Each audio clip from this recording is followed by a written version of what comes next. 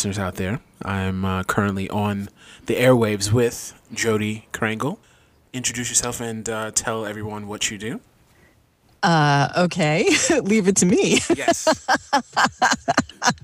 I am a voice actor. I've been voicing for a little over 12 years now.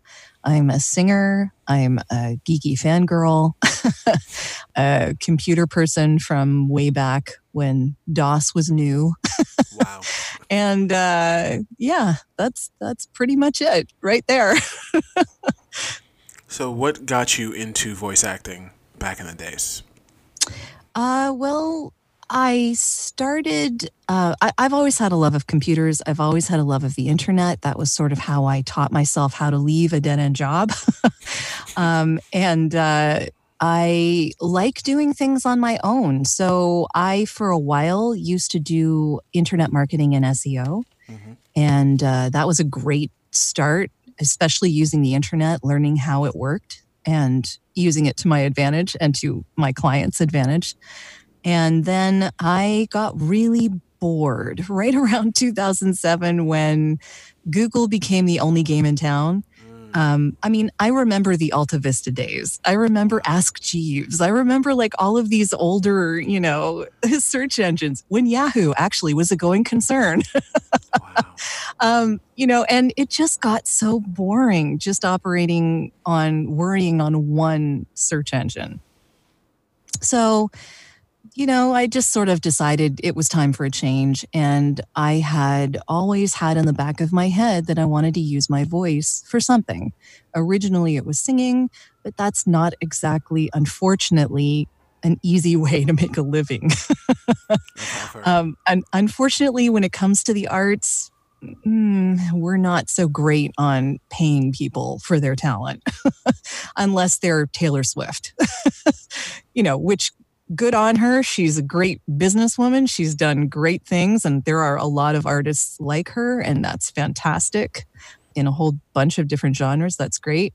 But I didn't feel that kind of drive. So to use my voice, I figured I had this sort of thing in the back of my head. I'd done some volunteer work for the CNIB, which is the Canadian National Institute for the Blind. And this was back in 95, 96. So we were still using reel-to-reels. This is way back. And I'd gotten the bug kind of then because I really liked the tech almost as much as I liked the speaking. And it is amazing how much like HTML cutting and pasting in an audio, they're kind of similar. It's kind of a weird synergy, I guess. And when I was using the internet in the early days, I was learning how to make websites. I had learned how to use the huge VAT machine in university to print out my essays and laser printing. And that was all word processing markup language, which had a remarkable similarity to HTML. Okay. So it all kind of led into the cutting and pasting of digital audio. Weirdly, they have a kind of similarity to me anyway. I don't know if they do to anyone else, but so I found that I didn't find the editing part of it all that difficult, and I have a good ear. So being able to hear where there were mistakes or clicks or anything like that and being able to fix them was part of what I was able to do. And I went on the internet and I just learned everything that I could possibly learn. And in 2007, I just made a focus switch. So no longer was I doing internet and SEO, I was doing voiceover. And I just put myself out there. I had equipment. I got more equipment as I went along. I learned from people who were very kind in taking me under their wing and teaching me the ropes. And it was just kind of something that went from there. And experience is how you get further in, and you tailor your career to what you want to be doing. So someone who really loves audiobooks or is a theater major or, really love the acting aspect would probably go into things like audiobooks and cartoons and video games. That wasn't my trajectory because I was more of a musician singer. So my trajectory was advertising, and I just kind of love it. So I get to help advertisers and marketers reach their audience on a more visceral level, because the voice, as I talk about in my own podcast, is pretty emotional, and it gets straight to your heart and it reaches you right where you live. So I find that an interesting challenge and an interesting, just a philosophy almost.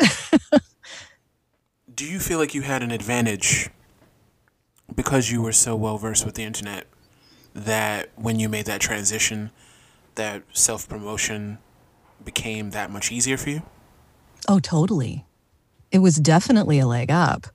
Not necessarily that I went all out on the SEO myself, but I knew what the good elements of a website would be, and I knew how important a website would be in the first place. So knowing that and knowing how important that website is and being found in the search engines, well, in Google, how important that really is, and how wonderful it makes a career because it's so easy to be found and people are just walking in your door. That's gold right there. So yeah, it definitely helped. Yeah, back in the days of Netscape Navigator. Yes. Netscape Communicator. Do you remember GeoCities? Oh, I remember all of it. We could do this all day. Yeah. What was it? Lycos? Yeah, Lycos. Yes, Lycos. Yeah. Oh my goodness. So, my next question involves equipment.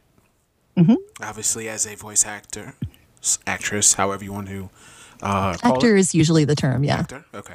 So as a voice actor, I'm sure the equipment is very important to you. Sure. What is your current set of equipment right now that you're working with?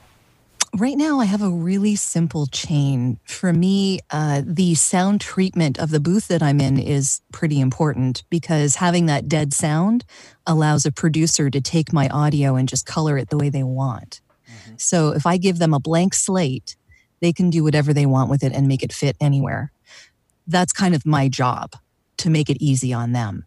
So my audio interface is a Motu Microbook, and it's like an old one. It's the silver box. It's like the first one they made. But it's a simple chain. I have a Sennheiser 416, which is what I'm talking into right now. It's what they call a shotgun mic. So it's basically what they use on film sets as booms.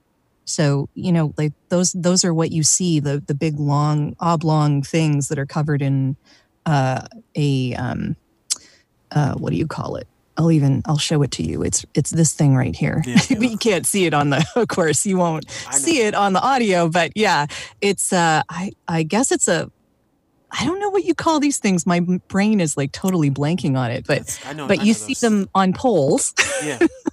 You see them whenever somebody's filming in your neighborhood. Yes, exactly. There's the guy holding a stick, and it's got like a long. It almost looks like a scythe or like a hockey stick just pointed up in a different direction. Yeah, similar. They're big, long, oblong mics, but they really make the voice pop. And it turns out that previous voice actors thought that this was a great microphone for promo and for commercials and stuff like that, because it makes the voice pop outside of the music. It just brings it to the forefront a little bit, which really works well when you're talking about advertising and corporate narration and that kind of thing, where they are making a production, but the voice is meant to be showcased along with the visuals a little more than the music. Okay.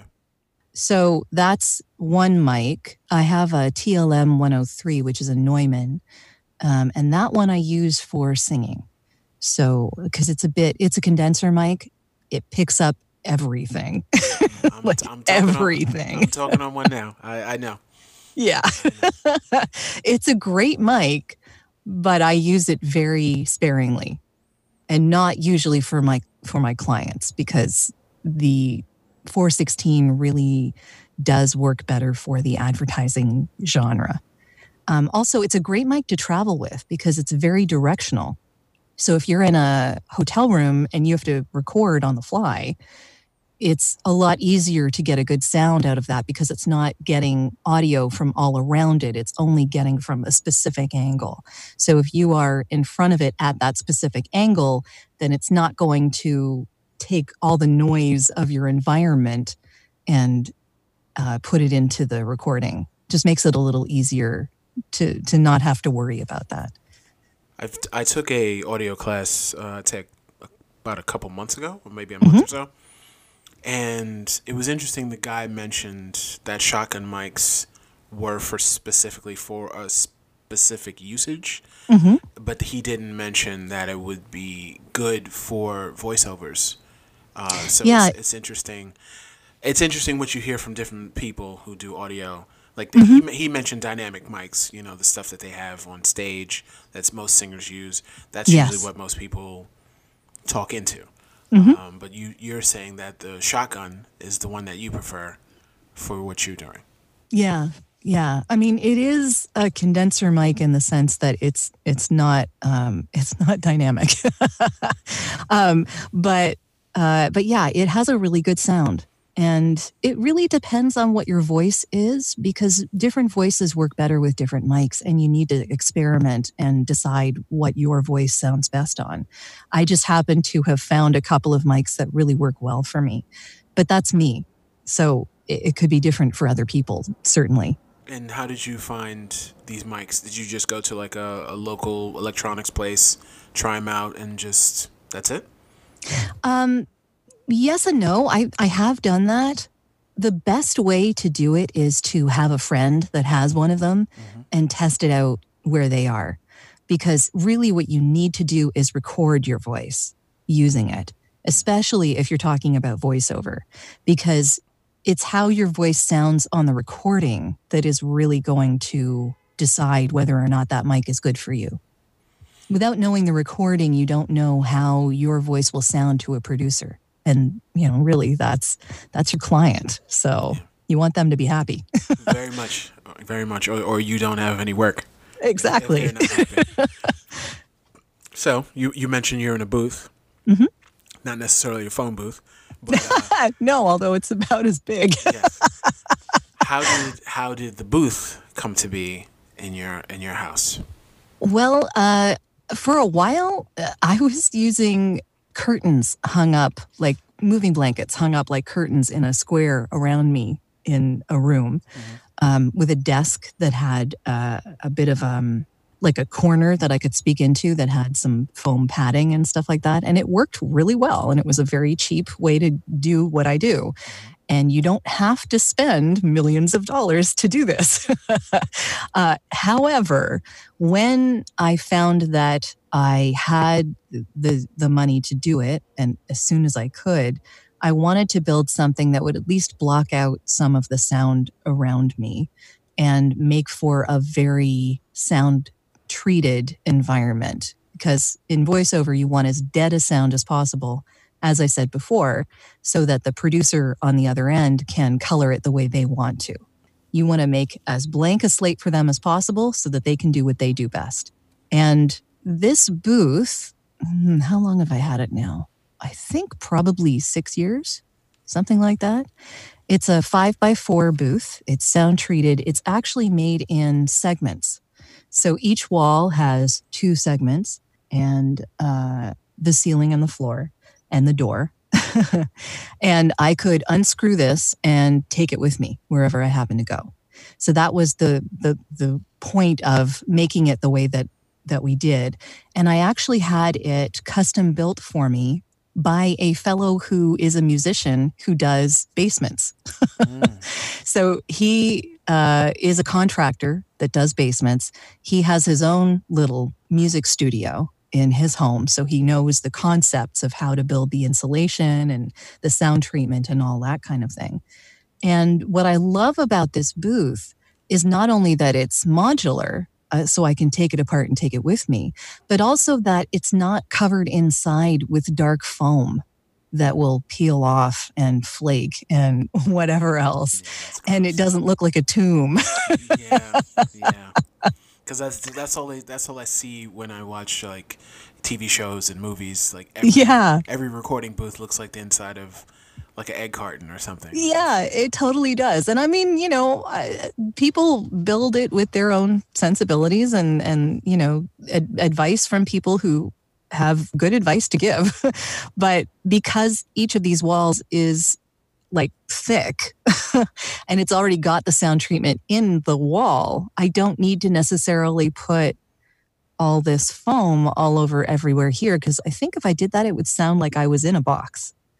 And right now, what you're looking at is light-colored canvas covering everything. Yeah, it looks like you could decorate it however you feel. Like if you wanted, posters of affirmation. If Sure. you wanted to put flowers or I would use tape because I don't want to put any holes anywhere. yes, definitely. But yes. But yeah, it ended up costing around $6,000. So these things are not cheap, but it was custom made. I didn't have to order it from Spain. That's gonna be the next question. Is Yeah.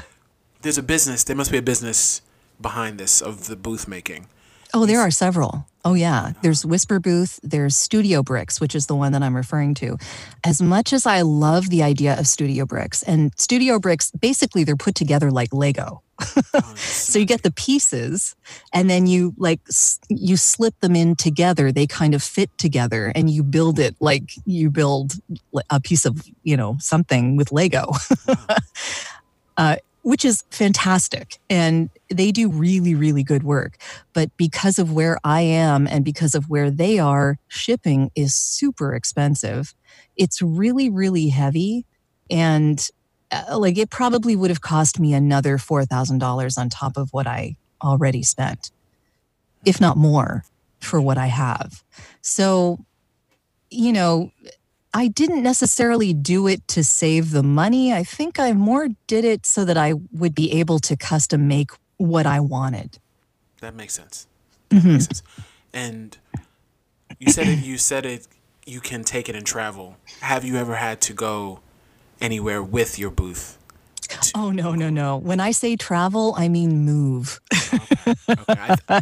These walls are still heavy. In my head, when I heard that it was can move, I'm like, oh, well, maybe you can, not necessarily for like a one day but maybe like if you're going away for a couple months, like maybe you take it to another location.